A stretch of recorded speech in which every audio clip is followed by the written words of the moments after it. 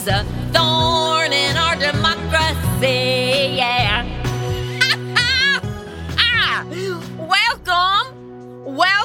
Welcome to my Thorn in the USA podcast, where we expose the libtards for who they are by talking about what we know. The culture wars. We know this is a fight for the soul of America and for all the chubby little fetuses everywhere.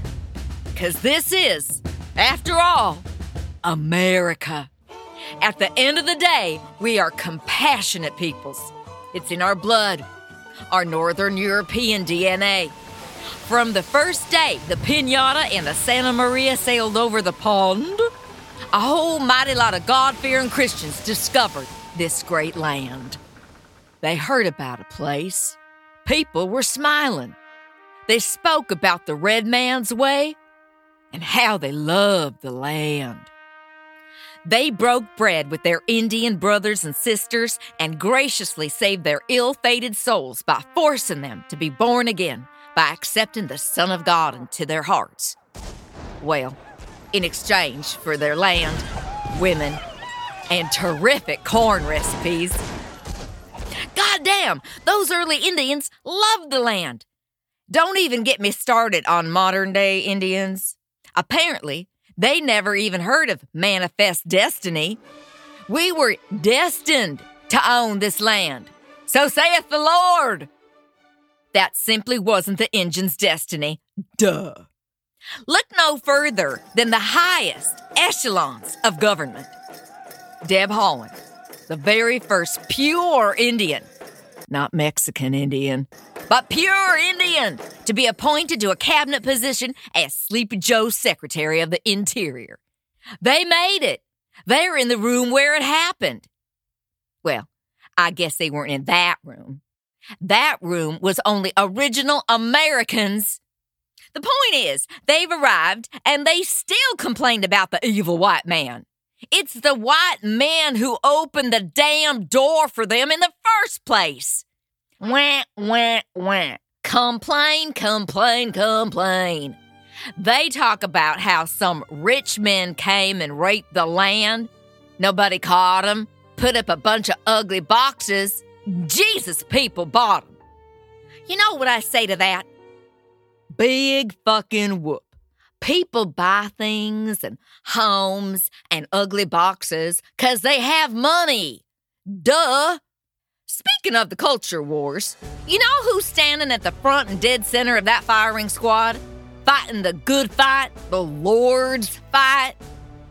It's our very own superhero herself, Marjorie Taylor Greene, a.k.a. Wonder Woman. This shouldn't be complicated. But somehow it's complicated, and it's all complicated because of the disgusting industry called politics. She's a Wonder Woman. It's funny. When I look at Gal Gadot, I actually think of Cousin Marge.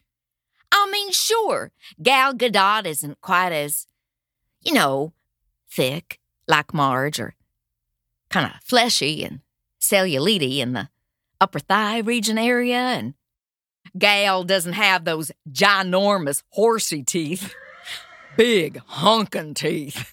But both girls are, super strong.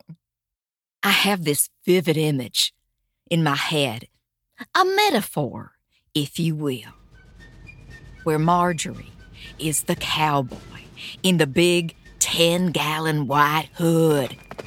She's the good guy riding the big white horse. She's protecting the land she was destined to steal from the savage Indians. And in rides old Blondie, Pocahontas herself. You know where this is going. Lion Lizzie, a fraction of an Indian, Warren, rides in on her pony. And she's the bad guy. Every day, it becomes clearer that he is just a small, insecure money grubber who doesn't care about anyone or anything that doesn't have the Trump name splashed all over it.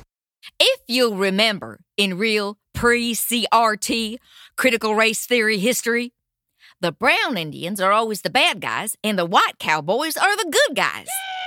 So she trots in on her pony, Pete Buttigieg, the smug-faced piece of shit hypocrite that she is, complaining about this, complaining about that.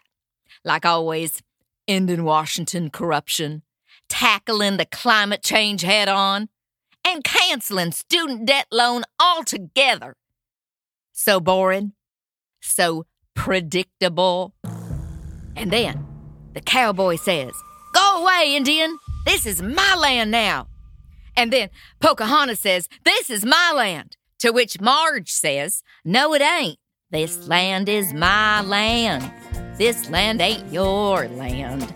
I got a shotgun, and you ain't got one." That's what she says.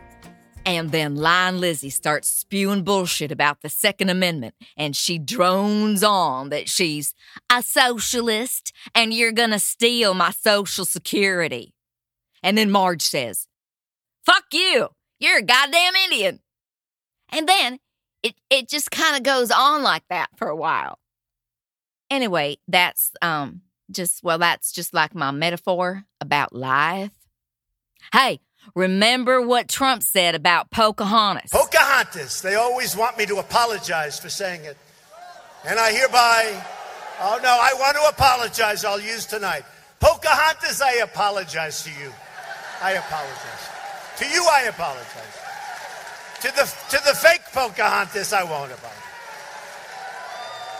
He is so goddamn dignified and becoming for a president. Dear Lord Almighty, Christ, please elect Donald J. Trump as number 47. Number Cuatro Siete for all the turncoat Mexicans on our side. Please, Lord, please just do that for us, your chosen ones. And then I'll promise to stop being so racist and all that. Amen. You know, the cancel culture libs call us all offensive and racist and ignorant for calling her Pocahontas. But she's the one who claimed that she was something like half Indian to begin with. She's the one who probably owns like 1 million casinos because she's a faker. So she's the goddamn racist. Well, bend me over a lazy boy and enter through the back door, Sean Hannity. I gotta get to Bible study at the Eastboro Baptist Church. That's Georgia's answer to Kansas's Christ-centered church, Westboro Baptist Church. And then after, I gotta go to the Chick-fil-A for the late shift. I'm assistant to the assistant in charge of guarding the doors on Sunday, so no heathens try to enter on the Sabbath. Remember, a vote for Marjorie Taylor Greene is a vote to tell the earth to go fuck itself. A vote for Madge is a vote to ensure that if and when the monkeypox is unleashed in Georgia, Madge will just blame adult onset acne and call it a day.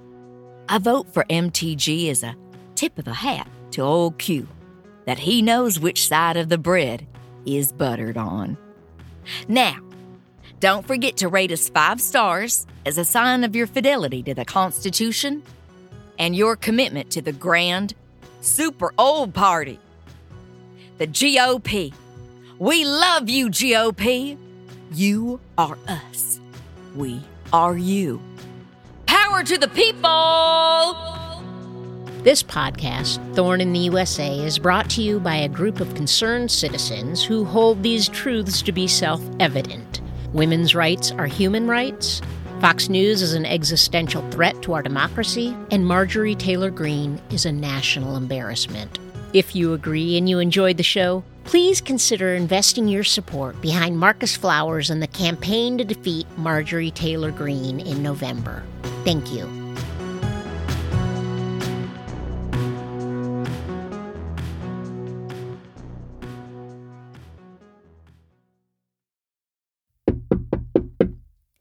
Tucker, let's play a game of cowboys and Indians. And I'm the good cowboy. I'm the stoic hero. And you're my little bitch Indian. Would you like that, Tuckahonis. Let's do it Indian style on the side of the Chattahoochee. Drip, drip, drip.